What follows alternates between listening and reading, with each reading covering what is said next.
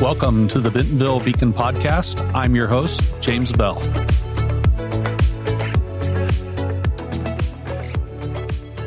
Welcome to episode 5 of the Bentonville Beacon Podcast. I'm your host, James Bell, and this season we're diving into the outdoor recreation industry here in Bentonville. And today, my guest is Nick Olano, co-founder and CEO of American Hunt. Nick, welcome to the show. Thank you for having me. You bet. Okay, we're going to softball this first question. Tell our viewers what you'd like them to know about you. Well, I grew up on the West Coast. I was living the stereotypical California lifestyle, especially in my late teens. I was always at the beach in the summer, and then I was always trying to get in the mountains during the winter. So I've always had an appreciation for the outdoors. Living that life, though, isn't really great for a career, though. So I always kind of told myself, I gave myself an excuse. I said, as long as I'm a teenager, I could keep living like this. But then I turned 20 years old. And when that happened, I decided to do something with myself. So I moved to Seattle and I went to commercial dive school. And then shortly after, I moved to South Louisiana to work in the oil field. And then the BP oil spill hit, and that really affected things, especially for the third party type of work. So I was trying to figure out how to make my house note.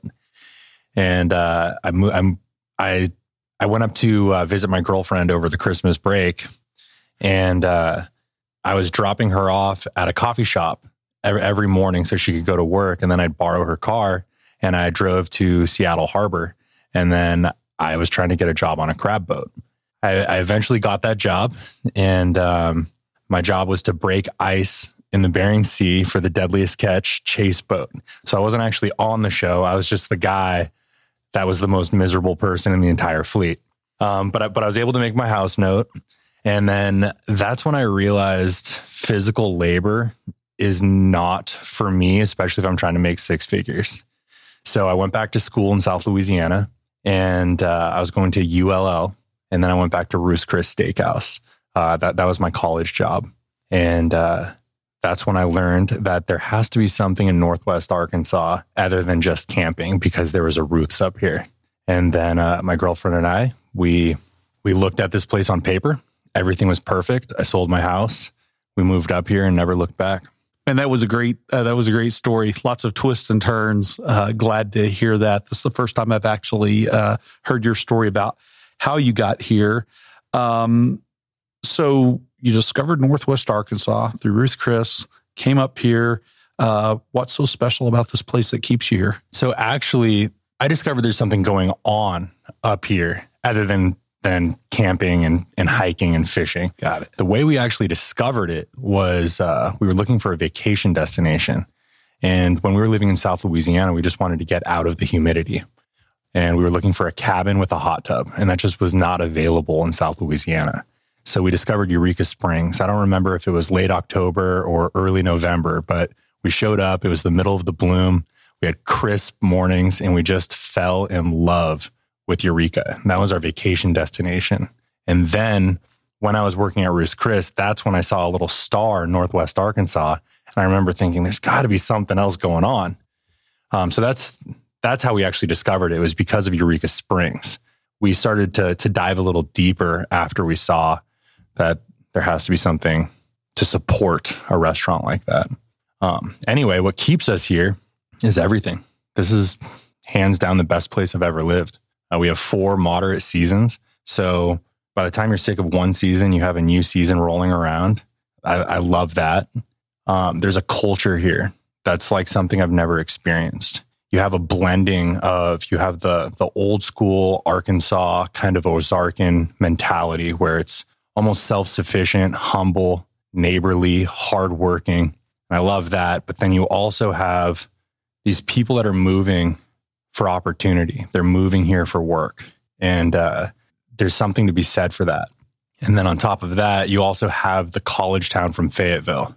So you almost have that funky kind of hipster vibe. And that blending of cultures creates a really unique atmosphere, which is just a fantastic place to live. That's really cool. I've heard it described as all the culture of the South, all the entrepreneurial spirit of the West, and all the good sense of the Midwest. And there's a lot of reasons for that, but it's It's a pretty cool culture. I do have to tell you, I lived in South Louisiana for a little bit. I lived in New Orleans for 3.5 years. And if your idea of a good time is waking up every morning and shoving your heads in a hot bucket of water, the weather's perfect for you. That's right. That's right. The food is incredible, though. Yes. And South Louisiana, if you like to party, that is the place to be, 100%. But then and then back to Northwest Arkansas, when I was driving over here, I wasn't sure if we're in the South or the Midwest, because technically I think we're in the high South, but then it doesn't feel like the South too much to me. But then at the same time, it doesn't necessarily feel like the Midwest. Northwest Arkansas is just a really unique place. It's also probably the safest place that I've ever lived. And there's something to be said for that. I just love it. I can't say enough good things about it. Fantastic. Tell us about American Hunt. So we are a two-sided marketplace, and our goal is to stimulate rural economies by providing access to the outdoors. Essentially, really what we're trying to do is we're providing day leases to land. The reason why is because most people don't own their own land and they can't afford to. If you want to go hunting or do some type of outdoor activity and you don't own land, you have two options. You can do a season-long lease, which has an implied financial and time commitment, and that doesn't make sense for most people, especially if they only want to do it once or twice because of that financial and time commitment. Like, why rent an entire season when you only want to go 1 or 2 days? But then if you have 1 or 2 kids and you're working 40 or 50 hours a week, it's completely out of the picture. And then if you are using public land isn't always available. And when it is available, it tends to have additional regulations. It can be pressured, and that can actually be a turnoff for some people as well.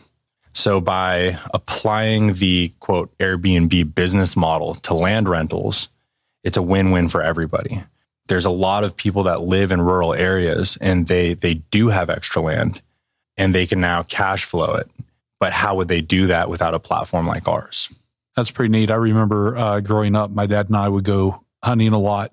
And if it wasn't in north central Arkansas where he grew up near my grandmother's place, we were always going somewhere else. And oftentimes it wasn't public land. And so we'd have to go seek out landowners and ask them if we could use their land. And sometimes they said yes, sometimes they said no. But I remember just that seemed like a pretty big pain point even then.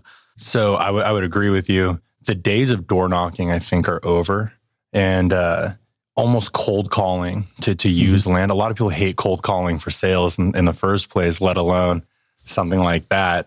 So with a platform like ours, they could just come on and they don't have to worry about that. They just book and go.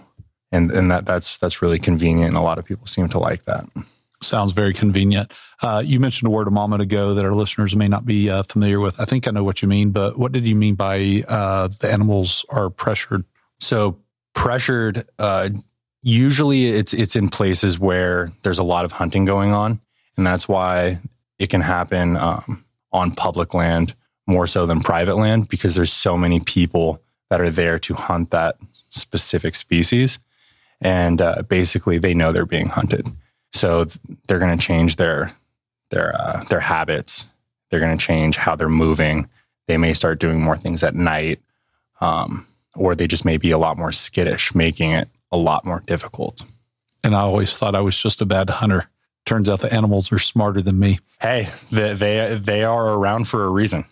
They've evolved for millions of years to avoid predators. You bet.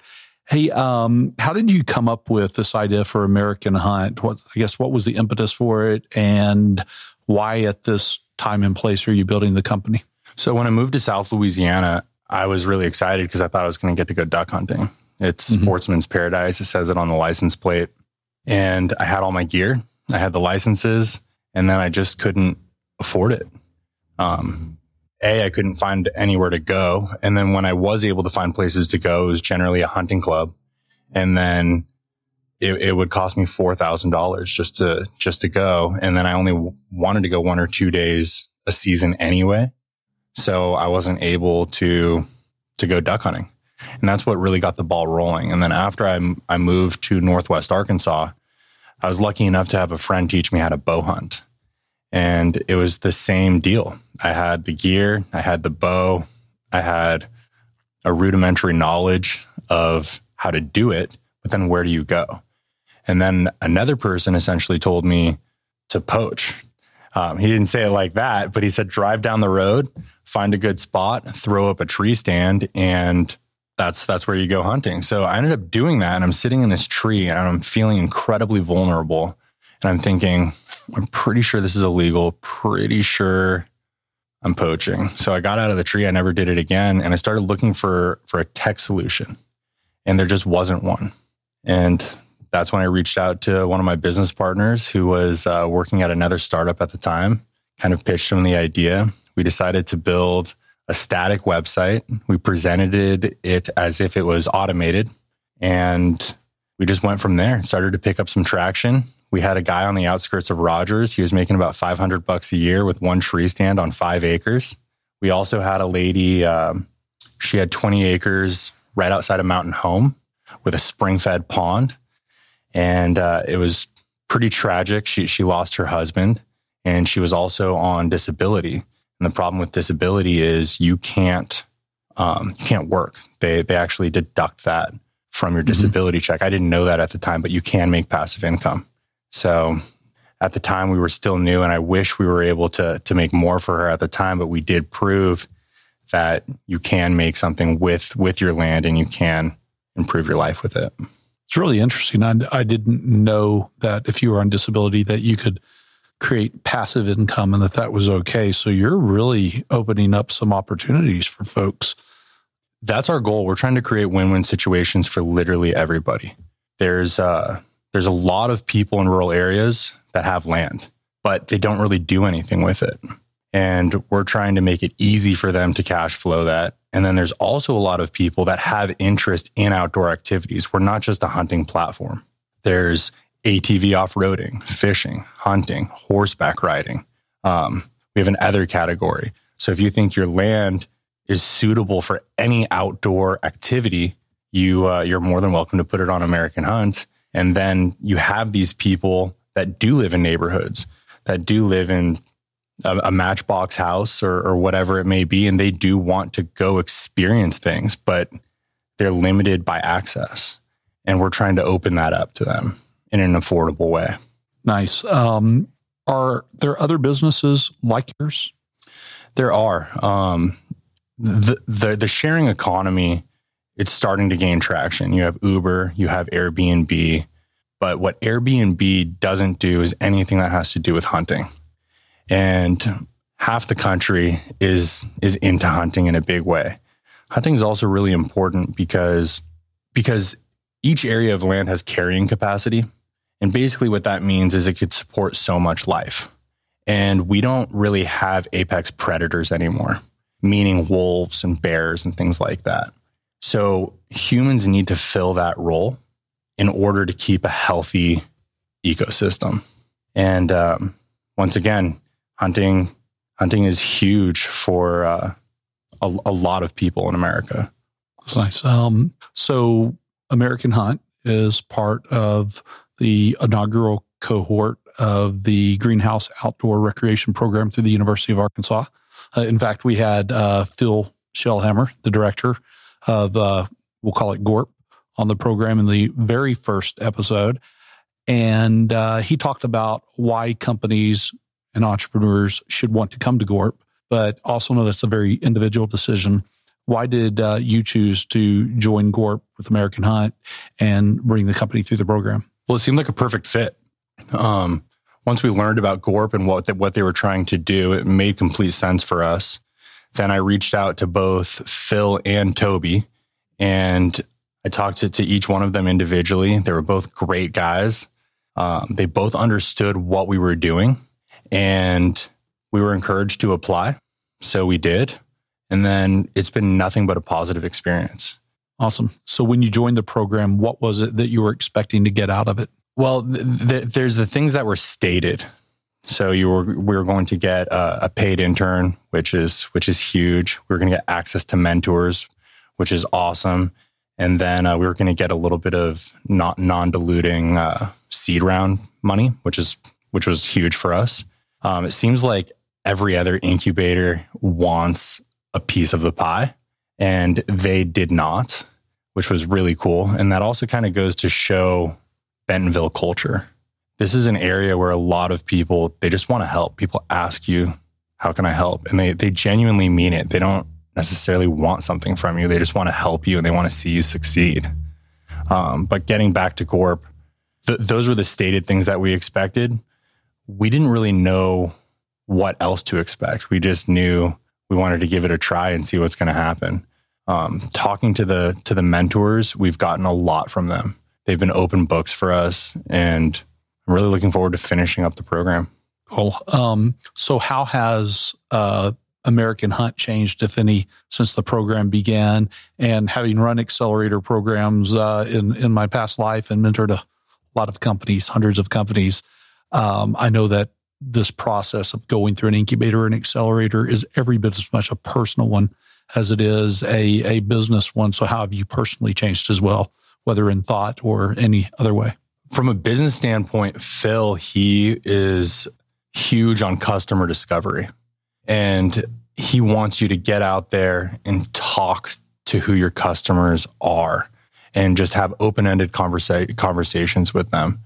Find out what they actually need, because you may or may not have a solution for them.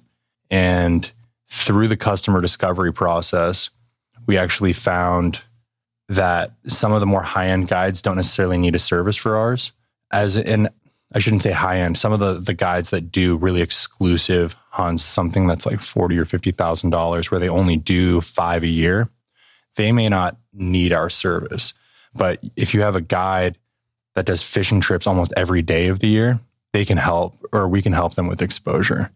We learned a lot through that process, and we're continuing to learn. The customer discovery hasn't stopped, and I don't think it ever will stop. We're going to continue to ask people what their pain points are in the outdoor world, and we're going to continue to try to solve them. Great. So did you discover these this opportunity with guides as a potential channel during the program? We did not. So when we first started American Hunt, it was initially just for land. But then we started to see that the guided service industry, it's fairly archaic. A lot of hunting and fishing guides are really good at getting outdoors, but when it comes to marketing, when it comes to payments and things like that, a lot of them are a little behind the curve. Not all, obviously, but it seems like a lot of hunting and fishing guides are limited to a local network, and a lot of them still take cash in hand deals. And there's nothing wrong with a cash in hand deal, but if you have a seasonal business, and let's say you're a fishing guide and you have a short season, someone cancels on you 1 or 2 days before, you just lost a day of work. So we're trying to help protect them from a situation like that by taking payments upfront digitally and then guaranteeing the payment. And then we're also trying to put them on a national platform.